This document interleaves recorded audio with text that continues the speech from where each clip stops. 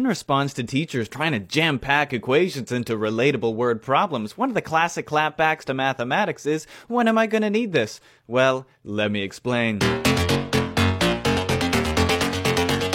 The abstract parts that will never be used are precisely the parts that they don't teach you. The beautiful parts that you didn't know you want to see aren't the parts that benefit economy. Take the number line from 0 to infinity. Guess what? There's a number above 0. It's called imaginary because it doesn't exist, well, except for its use in quantum physics. Welcome, my friend, to the second dimension. But why stop there? Well, I have your attention. You want to see the shadow of a 4D cube? It's called a tesseract, and it was in the Avengers. So why stop here? At such a finite number, we can climb all the way to the 8th dimension. Did you know many numbers are 8-dimensional? They're called the octonions, and they're incomprehensible. They form a structure called the E8 lattice, a very mysterious geometric apparatus. Some people think it holds the keys to the answers of life, the universe, and everything. While we're here, here's a fun fact about 8-dimensional hyperspheres. If you were a pirate doing cannonball stacking, what's the best way to do 8D packing? As it turns out, we've proved in practice to set them all up in an E8 lattice. If you're like me, you might be wondering, what do 8D numbers have to do with cannonballs? I have no idea. Maybe it's the voice of God.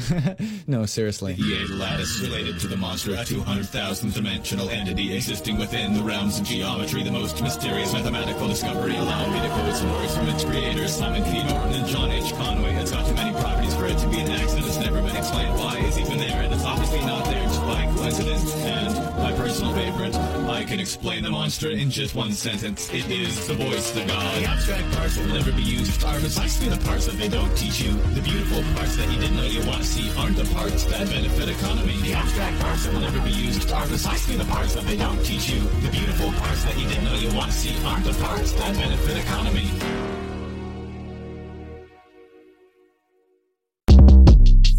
Shortcast Club.